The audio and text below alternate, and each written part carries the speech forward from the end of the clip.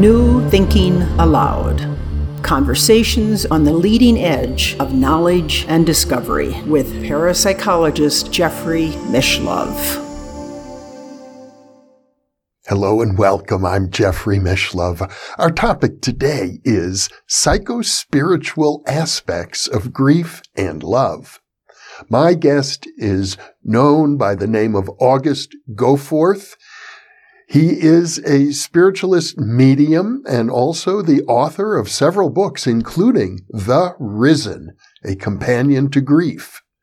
The Risen, Dialogues of Love, Grief, and Survival Beyond Death, 21st Century Reports from the Afterlife through Contemplative, Intuitive, and Physical Mediumship. Also, Grief, Ponderings from the Afterlife, and Tangible Dreaming. He is also, using a different name, because he keeps his two professions completely separate from each other, he is also a practicing clinical psychotherapist. And now I'll switch over to the internet video. Welcome, August. I'm very happy to be with you today. Thank you. I'm very honored to be here. You have, as we've been discussing, a very rich and varied life. You have two different careers that you keep separate from each other. That's quite unusual. And as you tell me, you began experiencing a certain degree of mediumistic abilities as a child. Perhaps we should start there. That's not an uncommon thing amongst people who later on discover that they're mediumistic, to realize that they were the whole time as children, but people either treated them as just having silly fantasies or special invisible friends. My family did not. I'm the oldest of 8 children. And the second one didn't come along till some years later. And both my grandmothers were mediums. Although they weren't called that, in the one part of, I grew up in northern Appalachia, very, very deep mountains, lots of hillbillies. So my one grandmother was sort of a hillbilly clan, and they had their own language for that. And my other grandmother was very, very religiously Roman Catholic Irish. And she was known in the very, very small village I lived in. They often referred to her behind her back as a saint. And she would often sit down. People would come to her for healing or advice. And she would connect with people on the other side, but she wouldn't tell them that she was doing that. This was years later. I sort of learned from my father. So when I was very small and apparently I was exhibiting interesting things to them, it was recognized by a lot of my family members. Both sides were quite a large number of people. And it wasn't pathologized or poo-pooed in any kind of a way. It was just sort of integrated into life because they obviously loved me very much. But no one ever said to me directly, this is what you are, or this is what you can do. They just kind of just let it be a natural part of the family environment. And that was extremely helpful because a lot of people are talked out of their mediumship when they're children in some kind of a way, or threatened out of it, or scared out of it in some sort of a way. And then they forget about it, but things still happen. So they may say, well, I'm really very lucky, or I'm very intuitive. And that's all true in some way. But it's kind of frustrating to the people in spirit around them who want to have a very more deep, meaningful connection with them. I was able to keep that deep and meaningful connection most of the time, except during the difficult times of adolescence and puberty. That just completely messed everything up and fell apart, and then eventually came back together in some way. An important part of your journey, obviously, is your relationship with Tim, who was your lover, who abandoned you, as I recall, because he was embarrassed, I think, that he contracted AIDS and didn't want to expose you to that. And so you went through a very difficult time, a separation prior to his death, and then you experienced enormous grief over that.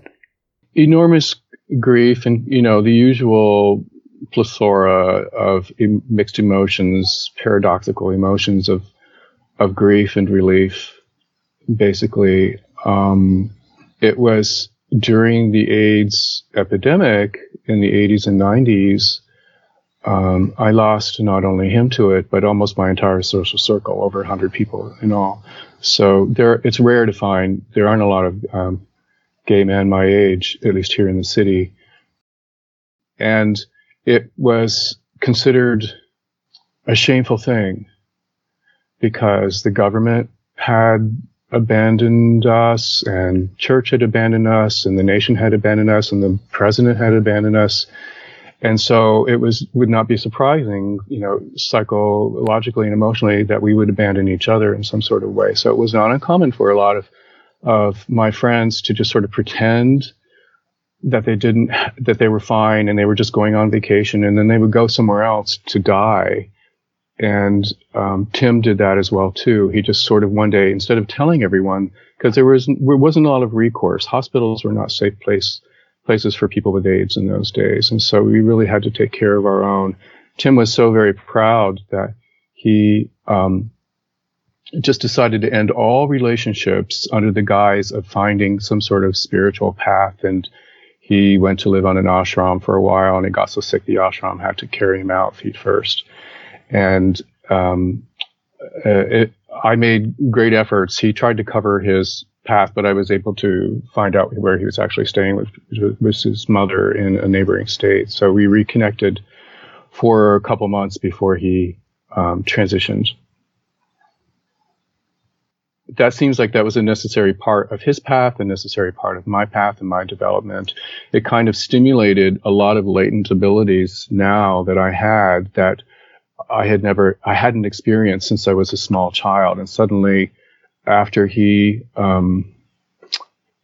about 2 years later, because this is quite a process, he just manifested physically for a few seconds in my presence. And my whole world just turned upside down. But I realized my world had been upside down, and it just rewrited itself. That, oh my gosh, like suddenly all these memories flash back as a child, experiencing the same kind of physical manifestations in this huge, rambling, old, deserted Victorian house my parents and I lived in, and all the what's called direct voice, where people in spirit are speaking to you just seemingly out of the dark from nowhere. Like that was a constant upbringing. And I remembered all these things they taught me, and they had taught me how to read.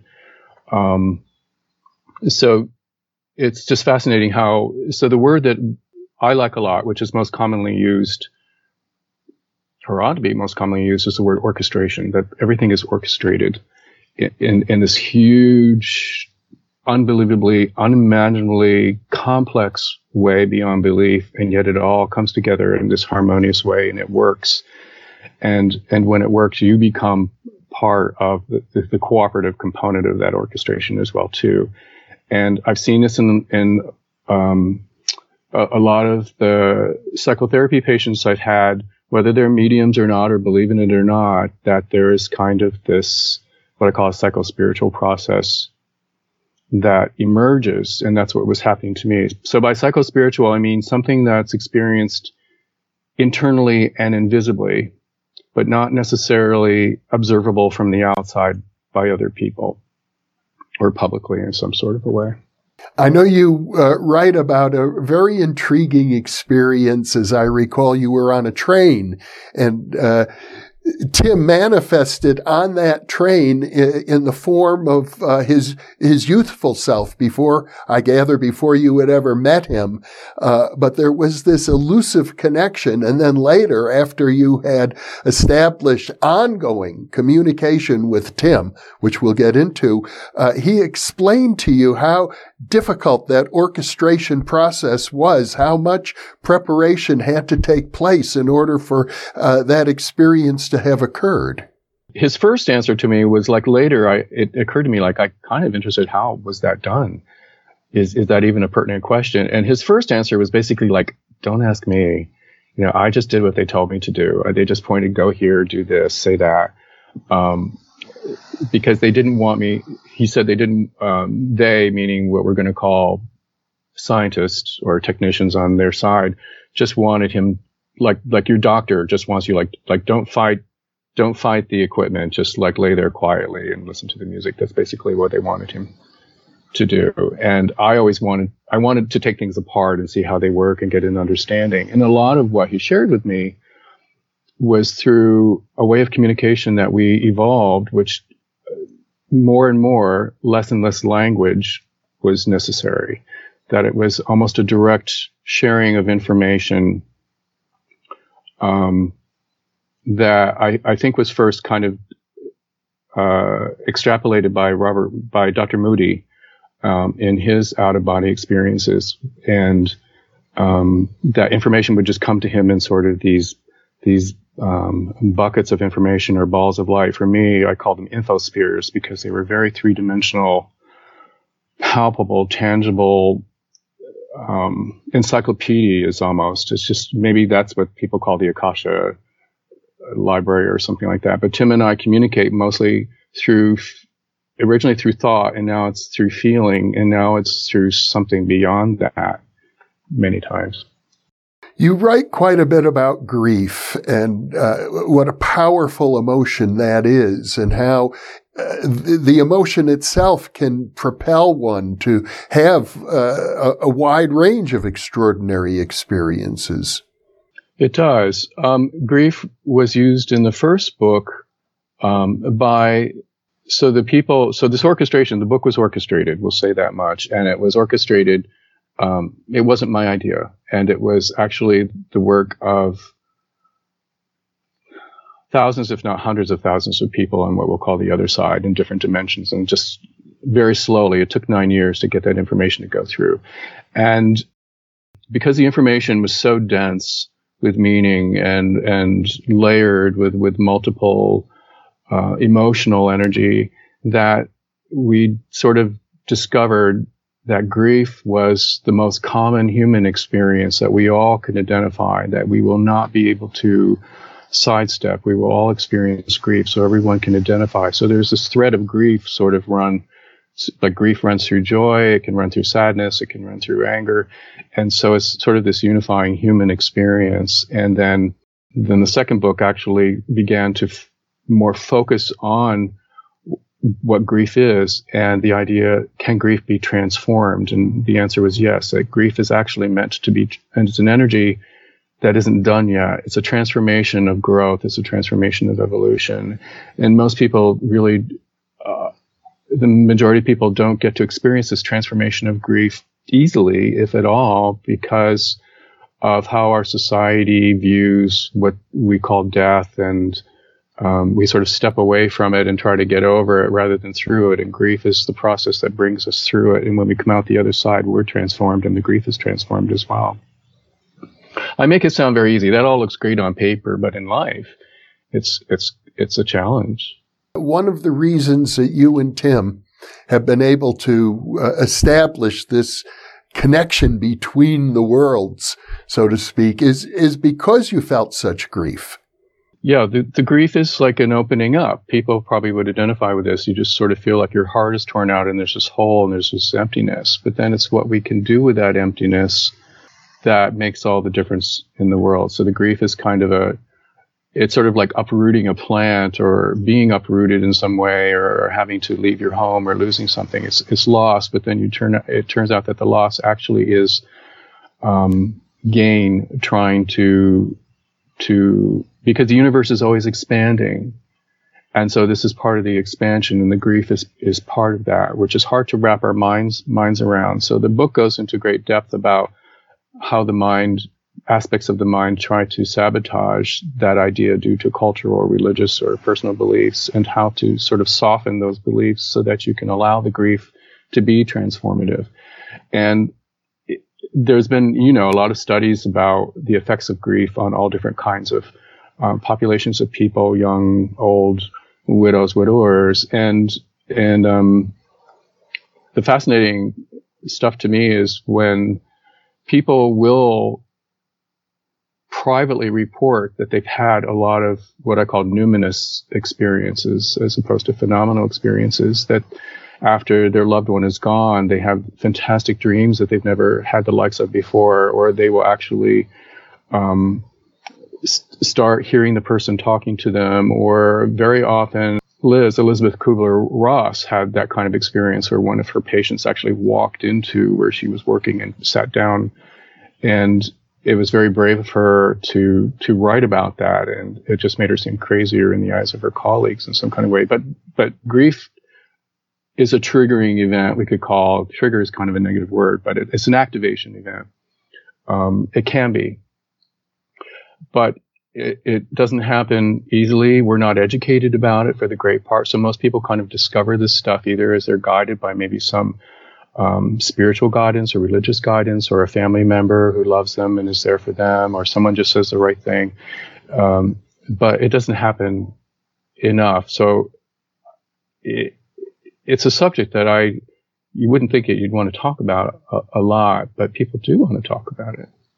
With regard to myself, I've lost my parents. I at one time lost my best friend, and many people would come to me and say, I'm sorry for your loss. But in my case, at least in those particular occasions, I didn't feel any grief.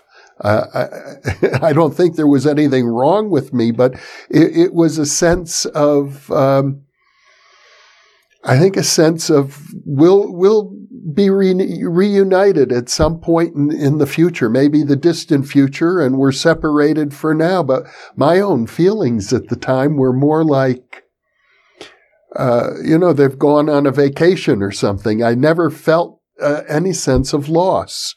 Obviously you did. You felt, now I haven't lost a lover that way or a spouse, but, it seems to me that not all death are accompanied by great grief. No, they're not. And it raises a lot more questions and it brings answers too, because it's a multidimensional experience or a multi-layered experience. And so some people maybe up here, where they're because of the circumstances, they actually are feeling relief for themselves and the person who transitioned. Or they may be very well down here in the dark depths of hopelessness, where they feel completely lost at sea. And it also depends just on what kind of connections or codependencies that they had with this person in this relationship. Also, whether people realize it or not, the person who is now, we'll say, no longer in the body, who's disembodied, they're in a different body, can still impact us in some way. Like they're still whispering sweet nothings into our ears. They're still making suggestions. They're kind of stroking us and saying, it's okay, it's all right. And sensitive people will feel that, but it's also a very, very private, again, psychospiritual experience. It's internal. And people may make insensitive comments like, wow, you seem really cold and uncaring about this, or you seem kind of distant about that. And then we take into just physiological reactions of shock, delayed shock. There's very often delayed grief. Sometimes it's explainable why it's delayed, that people are repressing it directly due to internalized belief systems. Other times they're kind of lost in the sea. So it's a transformative experience. That's why I'm so fascinated by it, that people experience it in different ways. And it's very interesting to hear people share about that. When my parents passed, I felt relief, like, oh, thank God, it's about time.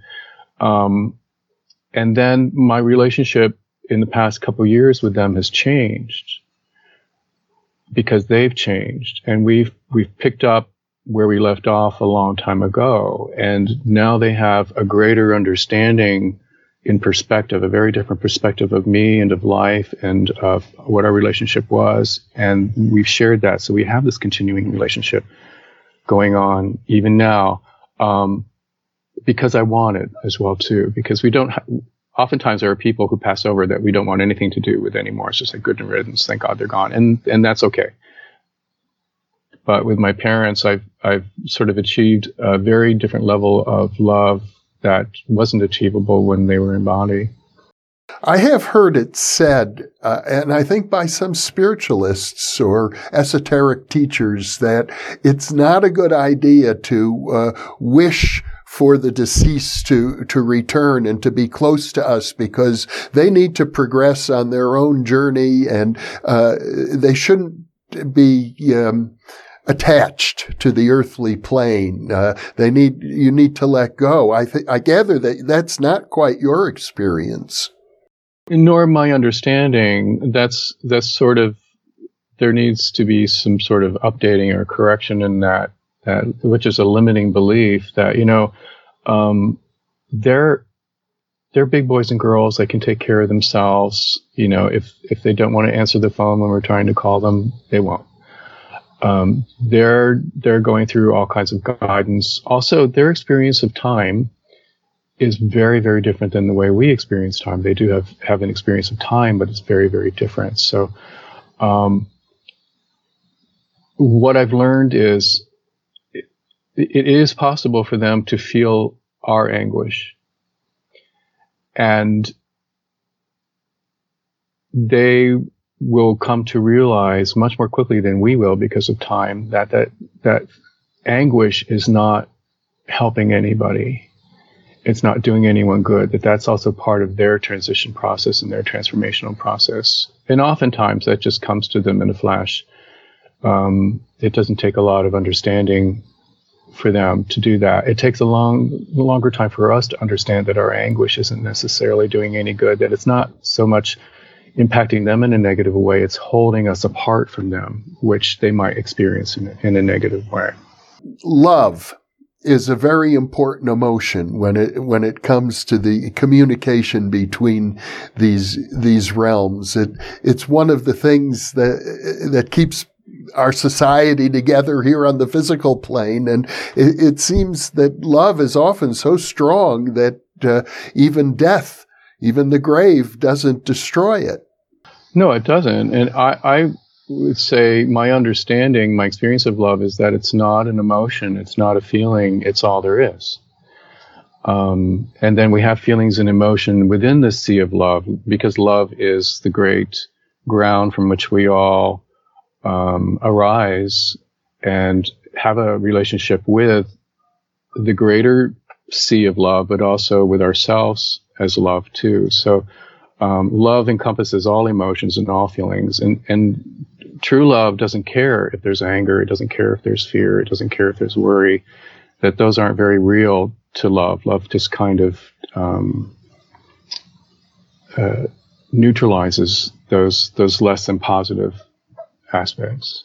I often wonder about how our experience of love is conditioned by the fact that we are in, I like the term you use, bioforms. We are in mammalian bioforms. And so we experience love as mammals. I think mammals tend to be very loving animals, say, as opposed to, perhaps arachnids or insects.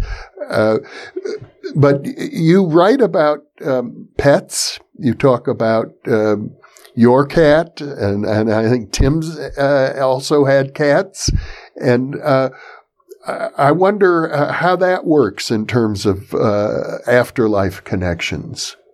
Yeah, I've had and have a lot of animal companions, and I grew up with a lot of different animals, and my parents were very relaxed about, they had some boundaries about which animals I could bring into the house, but I brought in some strange animals and had relationships with them. It's harder for me to experience the transition of an animal companion than it is a person.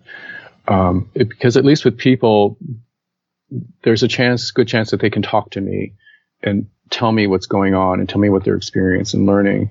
And animals already seem to know with complete wisdom exactly what's going on. And so they don't have this emotional investment in fear in some sort of way, other than when they see maybe and feel the fear and anxiety coming out of my bioform. Their bioforms totally understand what's going on because they're so tuned in to their instincts. And they don't think about it. They don't have that thinking aspect of self-reflection of the brain. Perhaps people will have different experiences with higher forms of mammals that we consider maybe even more intelligent than we are. But it's because, for me, this is my experience, that my animal companions are so childlike that I can only imagine. I don't have human children, but I can imagine this must be what it feels like when people or my psychotherapy patients have lost a child. Like, it's just unbelievably, unfathomable in that way. And but animals have a very different approach to it, in my experience. And since they know what's going on, they're kind of looking at us like, what are you so worried about, or why are you so upset? And they're already very well practiced at going in and out of their bodies, as it were. They can see on different levels of vision and hear on different levels of hearing things that we cannot. So we have no idea what kind of worlds that they really occupy. So they may be much more familiar with these invisible places that we have yet to experience. So when they transition or leave their body, every single time they told me, like, it was like they don't even remember it. They still consider themselves very much alive. And if there's an emotional connection between us, they will hang out about where you are. So I always counsel people, like, when a pet has left their body and you've buried them or cremated them or whatever, they're still there wondering why you are not talking to them. They still expect you to see them, and they expect you to communicate with them. So do so. And a lot of people report all kinds of very interesting phenomena that happen afterwards. And the peripheral part of our eyes are so sensitive that often you see this movement out of the peripheral vision, or you can hear things in some way, or some sort of overwhelming emotion will come about. And because they're so non-judgmental and unbiased about us, and they prefer us above all, that when we transition, very often they're the first ones to greet us, because it's sort of like for some people, they may have no beliefs whatsoever in the afterlife, or they just think it's just done. And then when they wake up in this place, they're kind of scared or frightened or bewildered, or, and so for some people to come up to them in spirit and say, sit down, I have to tell you something. Usually they'll send an animal first that the person will recognize. And this is kind of a liaison between part of their transition. So the animals can play a great role in our life here and there. I'd like to talk more about Tim. One of the fascinating things I discovered in reading a bit about his biography is that before he died, he had co-authored a book with the well-known psychic Alex Tanous. In fact, I've done a couple of interviews about Alex Tanous from people who knew him or were inspired by him. I'm going to link in the upper right-hand corner of the screen for our viewers to those earlier interviews. But it's quite clear that prior to his death, Tim was already deeply engaged in exploring psychic realities. Yes, that's true. Towards the end of his life here, he was a freelance editor and writer for various publishing houses, and that he... it was orchestrated for him in some sort of a way to meet Alex and help Alex write a book. So that was a very new thing for Tim in many ways, to actually interact with someone who had a lot of knowledge and history about that subject and was very active in it, not some fly-by-night person or book or something. This is like the real thing. And it really shook him up, and he became such a pain in the ass because he became such a know-it-all about all things psychic when he was doing the book. But simply because he was just so excited about it. But he sort of had to take it on and try it. And it was just orchestrated, it was the last book that he had worked on before he transitioned. And he didn't talk much about Alex. I think Alex kind of silenced him. Just his presence made Tim get very quiet, which was unusual for Tim, because usually he was just always just had things to talk about. But when it came to Alex, he just got very quiet and introspective. Now, from the time that you first experienced Tim, I gather it lasted only a few seconds, but it appeared to be a full-bodied materialization right in your bedroom, sitting on your bed. You remembered the clothes he was wearing in great detail, and then he disappeared quickly. But from that time until the time when you began to have regular, ongoing communication with him, and I gather you've been having that now for decades, there was a period that you needed to really solidify that connection. I think it took a couple of years, if I'm correct. Solidify is an interesting word. How are you using it? Well, I guess that's kind of a material word, isn't it? But I'm under the impression that the first early communications with him after that experience were somewhat irregular and tentative, that it took a while for ongoing regular communication between the two of you to be established. Or am I misreading the book? No, that's right. And before it was at some point communicating what seemed like thinking. Like he could pick up my thoughts, and then when I was able, it takes a great deal for people to kind of separate all the committees of voices in their head to even find their own voice. But and I've done a lot of work on that to find what I could call my authentic voice. So through many, many years of I've been meditating since I was 12 years old. That allowed me to have a certain degree of silence, so that I was able to eventually recognize, it sounds tacky, but like the vibration of his voice, the resonance, his signature in some sort of a way. So we started building a resonance, and he would have to kind of lower his, and I would have to raise mine and sort of meet in that way. And it was a very slow, gradual, cumulative process, which reflects what many mediums talk about. They talk about developing their mediumship, and it can take years and years of devoted attention and focus on that. And we were so focusing on each other. And because we still had the same kind of sense of humor that bonded us when he was in body here, and we still had the same kind of intellectual curiosity that bonded us. And so that like energy was just sort of building and building, and then it would progress. Like if people say here on Earth, like our relationship has progressed to a new level, like I feel like I know you even better, and we can almost sit in each other with silence without talking. It was that kind of relationship building process.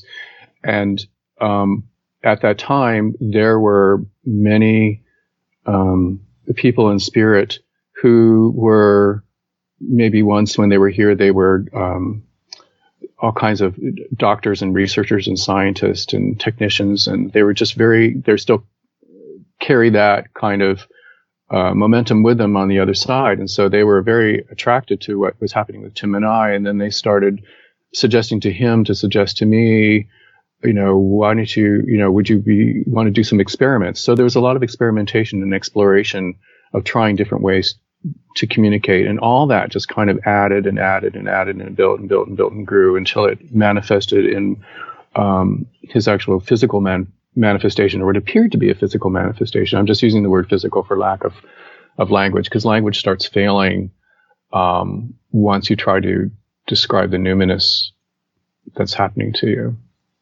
One of the really intriguing findings that you report in your book is that scientists on the other side, you refer to them as the risen, some of them who were skeptical about the afterlife, I would assume they would wake up and say, oh my gosh, I was wrong. But what Tim seems to be reporting in your book is that, no, they become skeptical that the earth plane ever existed or was real.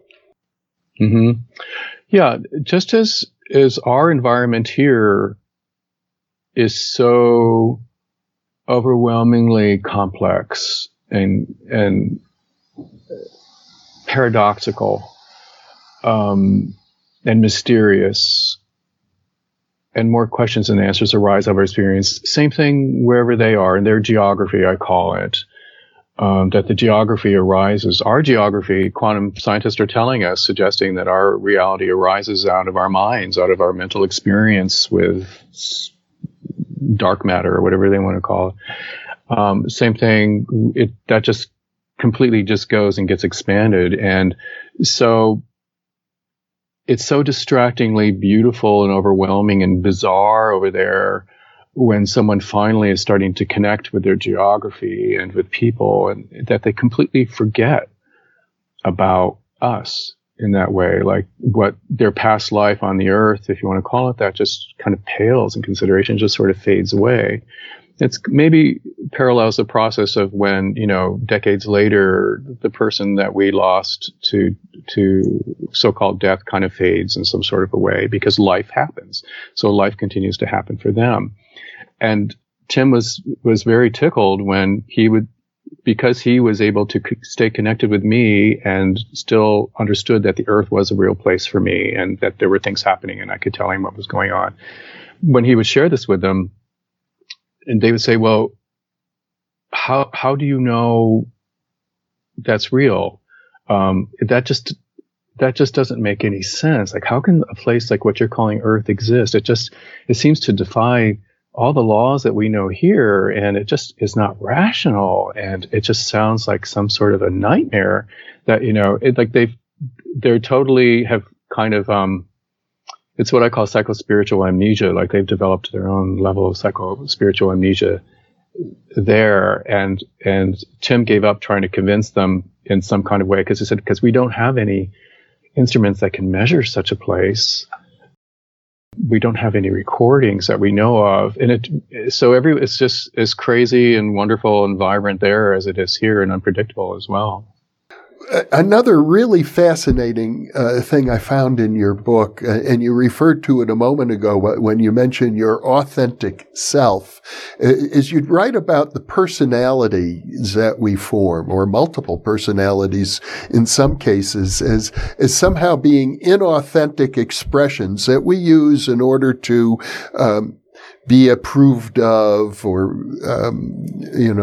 make friends. I think it's something every teenager goes through, the development of personality, but that we have to move beyond the persona in order to get in touch with our authentic self. And in your communications with Tim, the authentic self becomes very important.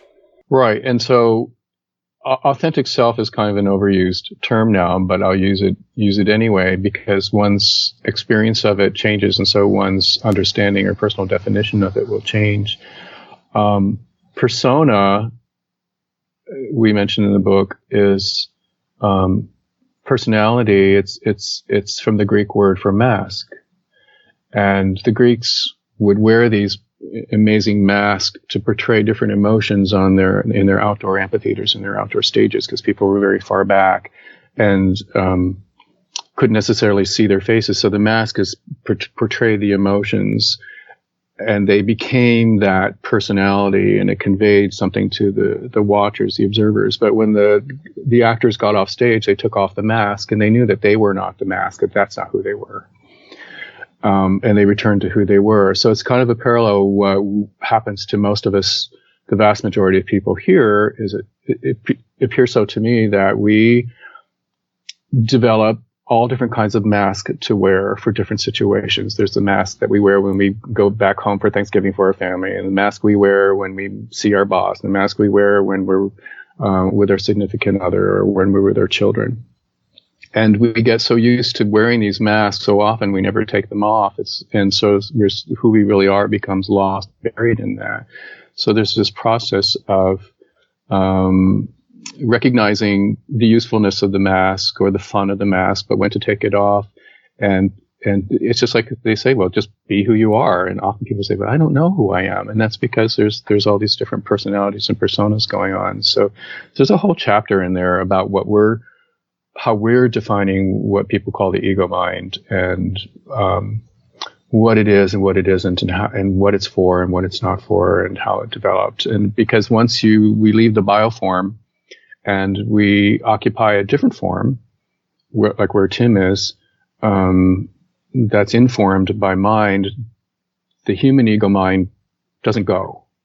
It doesn't go at all. And the ego mind seems to understand this and is, we could say, is afraid or fears it in some kind of a way. So it's sort of an odd survival trait that we've developed. So it gets very complex, and I'm quite proud and pleased of the way I was able to articulate the complexity of this in the book at quite a bit of depth. And so even though I don't share with my psychotherapy patients that I'm a medium, I share a lot of this information with them. And so it's been very, very helpful in terms of therapy and production of personal growth. As I recall, Tim provides an interesting example, if I remember this correctly, of individuals who are risen in the afterlife, who have their own guides who are with them and who they trust as spiritual advisors. But he said these guides can be inauthentic representations of aspects of their personas that they haven't let go of. Mm-hmm. Yeah, so it speaks to what we call imagination. That imagination is real. There's a reality to it, and there's no restrictions on imagination. We know scientifically or medically that the brain is pretty much unable to tell the difference between what we call reality and what we call virtual reality. That this you can recreate in your mind the same, when you recreate in your imagination a very pleasurable experience and you're not actually on the beach, but you're thinking about the beach, we would see the same parts of the brain light up. We would see the same kind of chemistry starting to flood through the body. The same kind of feelings are going. And that's an imagination. So imagination continues on that side. And so it's the psychology, if that's what we can call it. I don't know what their word for it is really. Of their own development is very much like an adolescent or a teenager for some people, that they're kind of going through these developmental stages of trying to find an individuality and how they want to navigate the cosmos and move about the universe. And so they're trying on all kinds of fun, dramatic ideas to play. People say, well, why are we here? Or why are we there? What's the meaning of life? To me, the only purpose is to play. Like wherever we are, we have to be playing, not working. And so people over there still may bring with them some ideas about play and work that have to be revised and changed. And so they're playing with that, and they may actually create their own aspects of themselves that will grow later that they could call guides. And yet, even that is being guided by unseen guides around them, as it is for us right now. It's as if there are levels beyond levels beyond levels. Even the guides have guides. Exactly. Yeah, it's not as if, it is. One of the things I really enjoyed in your book was the emphasis on imagination. You even referred to the work of Henri Corbin, the French philosopher who was a good friend of Carl Jung. We've referred to him many times on the New Thinking Aloud channel, and his interest in the 12th century Persian mystic Suhrawardi. And the emphasis on imagination as a tool for mystical exploration. You actually say that this is a good way for people who wish to establish contact with a deceased loved one is to imagine that you can feel them or see them. And people are imagining all the time, whether they're consciously aware of it or not. And so that imagination is creating an inner reality experience for them, whether they're consciously aware of it or not. And the more we can find ways of becoming consciously aware of these realities, I call them geographies, for lack of a better term, that the book also stipulates a lot that everyone has what we could call mediumship abilities. Like it's not just relegated to the saint or the mystic or just, the old lady down the road or something. Like everyone has these abilities. And it seems to me that we're born with them quite actively. And if you've ever been around newborn babies, there's something going on. They're seeing and talking and listening to things that we can't do. And then later that's sort of talked out of us in some way. So there's a chapter in the book to discuss how to achieve evidential contact, because it doesn't matter for me, it doesn't matter what another medium tells me. Often, they may be picking up things and stuff, but I'm looking for evidence. I want something that has meaning to me. So this chapter talks about using your imagination. Once you get past once you can correct the belief that imagination isn't real, but that there is a reality to imagination, that this is the realm that you share with your loved ones who also have an imagination, and they're much more artistically skilled with it at this point, especially those who choose to study it as an art. So we use our imagination to connect with our loved ones' imagination, and we imagine ourselves having a conversation with them, and they're imagining the same thing too. And it takes sometimes people who just do it get startling results at the very beginning because their resistance is very low and they're not really emotionally invested in it. Later, people try too hard. And so it's also learning how to relax and have fun and not make work out of it. When you're dreaming, we could say that's your imagination that's allowed to sort of run wild and run free. And often that's when they will step into that imagination realm to connect with us. When we wake up, usually the conscious brain then kicks right in, and we have very little memory. We have no memory, perhaps, of having been with our loved one in the dream state or the imaginative state. But we still have this feeling, like we just feel better or something. There's something really happened. I wonder what it was. And then we find ourselves thinking about them. It's the same thing if you can do daydreaming about for 20 minutes about your loved one or something like that. It changes the levels of vibration of your or the brain waves in some sort of a way that starts resonating with theirs in some sort of a way. So I'm saying all this not as done deals, but as suggestions towards how we can experiment and explore using ourselves as the instruments of exploration, experimentation. And that's what Tim and I were doing, working with scientists. They said, let's try these experiments and see what happens, and let's explore this and see what happens. And many very weird things happen that were sometimes hard to retain a memory of. So if you were to ask someone, like, what were you imagining about yesterday? They may not be able to tell you, or they may be, depending upon the strength of it.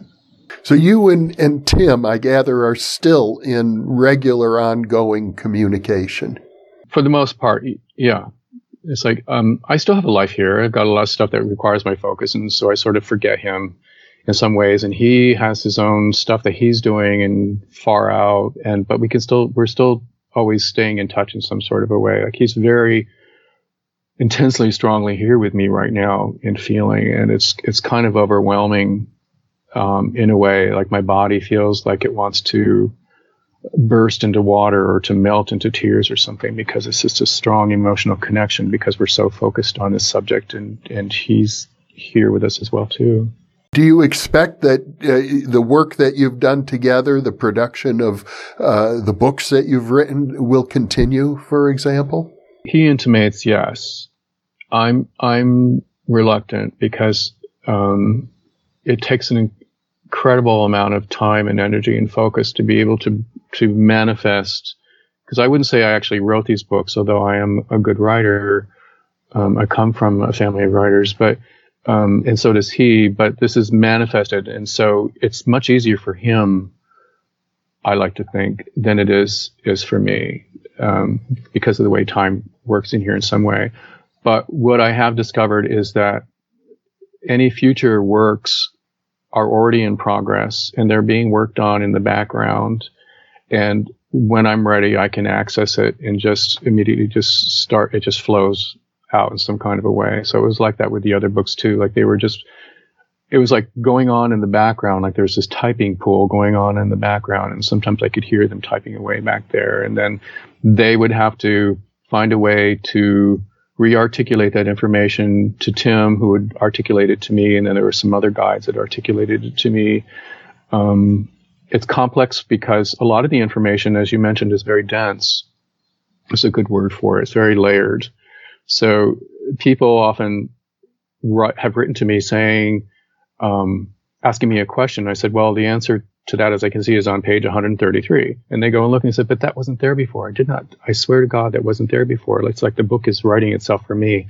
So there's sort of a living energy to this of how people are able to access this information. And the same is true for me. Tim likened it to a sort of spirit Pony Express, where there were some very, very deep spiritual ideas or concepts that don't really are kind of rare in some way, and rare in the way of, like, we talk about rare metals or rare earth, that are above and beyond even him, or above and beyond his guides there too. And so that information was coming from someone way, way out there, I imagine it, and they do their form of mediumship there. And they relay that to a medium above Tim's level, who then relays it to a medium still above Tim's level, and finally someone down to Tim's level, and then they relay it to me. And so it's sort of like that funny game of telephone where someone's trying to relay this information to me. And it takes a lot of time and a lot of effort, and sometimes it's orchestrated so it appears like we've got a window of 5 minutes for this to come through. So go to the bathroom and then go sit still and just get ready. And so those deeper things would come through. And then once those deeper things came through, they were like a seed that then, when planted in me, began to blossom. They were full, like a seed is full of all this information we can't see, and yet it has the complete plant and flower and fruit in it, the instructions. And so it's like these seeds would come to me, and once they were planted with me and I was receptive and I knew how to nourish them, they began to grow and the information became coming out. So that's kind of what accounts for the continuity of the material, that it's all connected in some kind of a way. It does seem very well connected. No, it made a lot of sense to me. I thought that was a very elegant description. Well, I know you also, if I recall properly, you write about the fact that mediums often have health issues, that while we have this talent, it can sometimes be very taxing on the bioform. Have you had issues like that yourself? It depends, again, just as it would on someone's physical health here, because we have, for lack of better ways to say it, we have more than one body that are interpenetrating. And people talk about the physical body, the astral body, the etheric body, and some cultures have like a lot of them and others just have a few. And so I try to keep it as simple as possible. But in the way that our physical body needs recharging, sometimes our other bodies do as well too. And those other bodies are usually what come into play when we plug in, when a medium is plugging in, I'll put it that way. And so there's this interchange of energy, and usually the higher vibrating realities require more energy and can utilize more energy than we can. We're kind of more formed, constrained in our form in that way, and they're less constrained. And so there's a lot of energy flowing, but they often, in order to maintain contact with us, have to kind of mix some of our chemistry with theirs.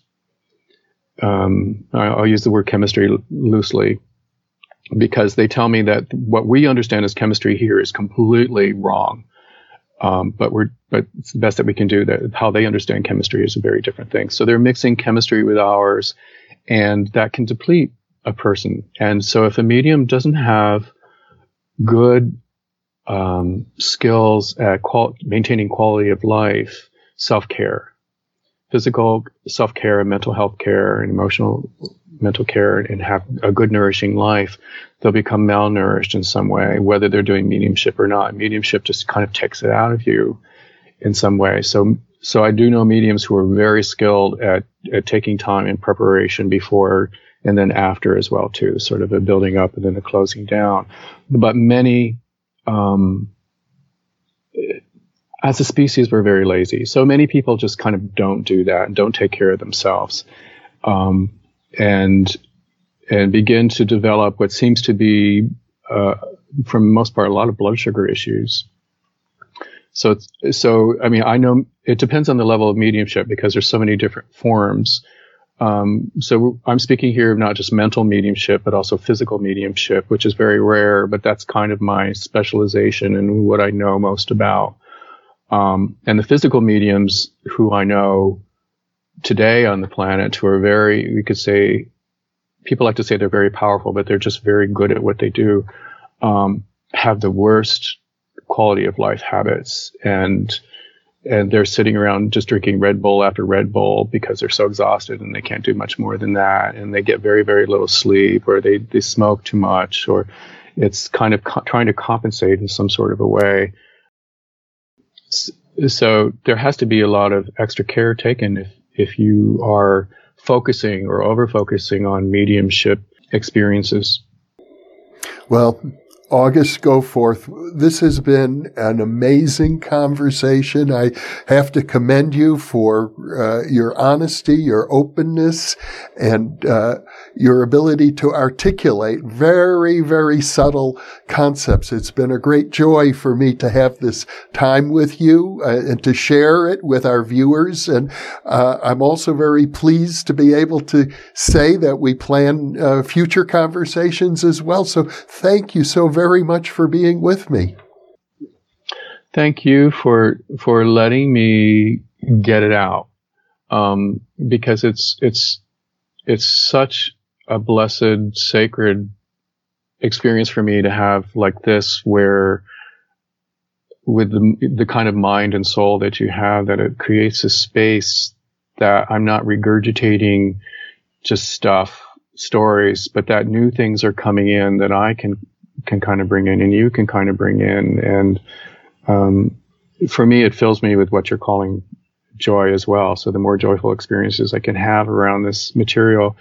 The books, Tim always said that the books were written for people in the future, but he never said when the future is. It's like the books have been around for a while, but they still seem to have a life of their own. And the material, like I read them a lot myself too, because there's so much stuff in there that I forget, and I read it and it's inspirational to me.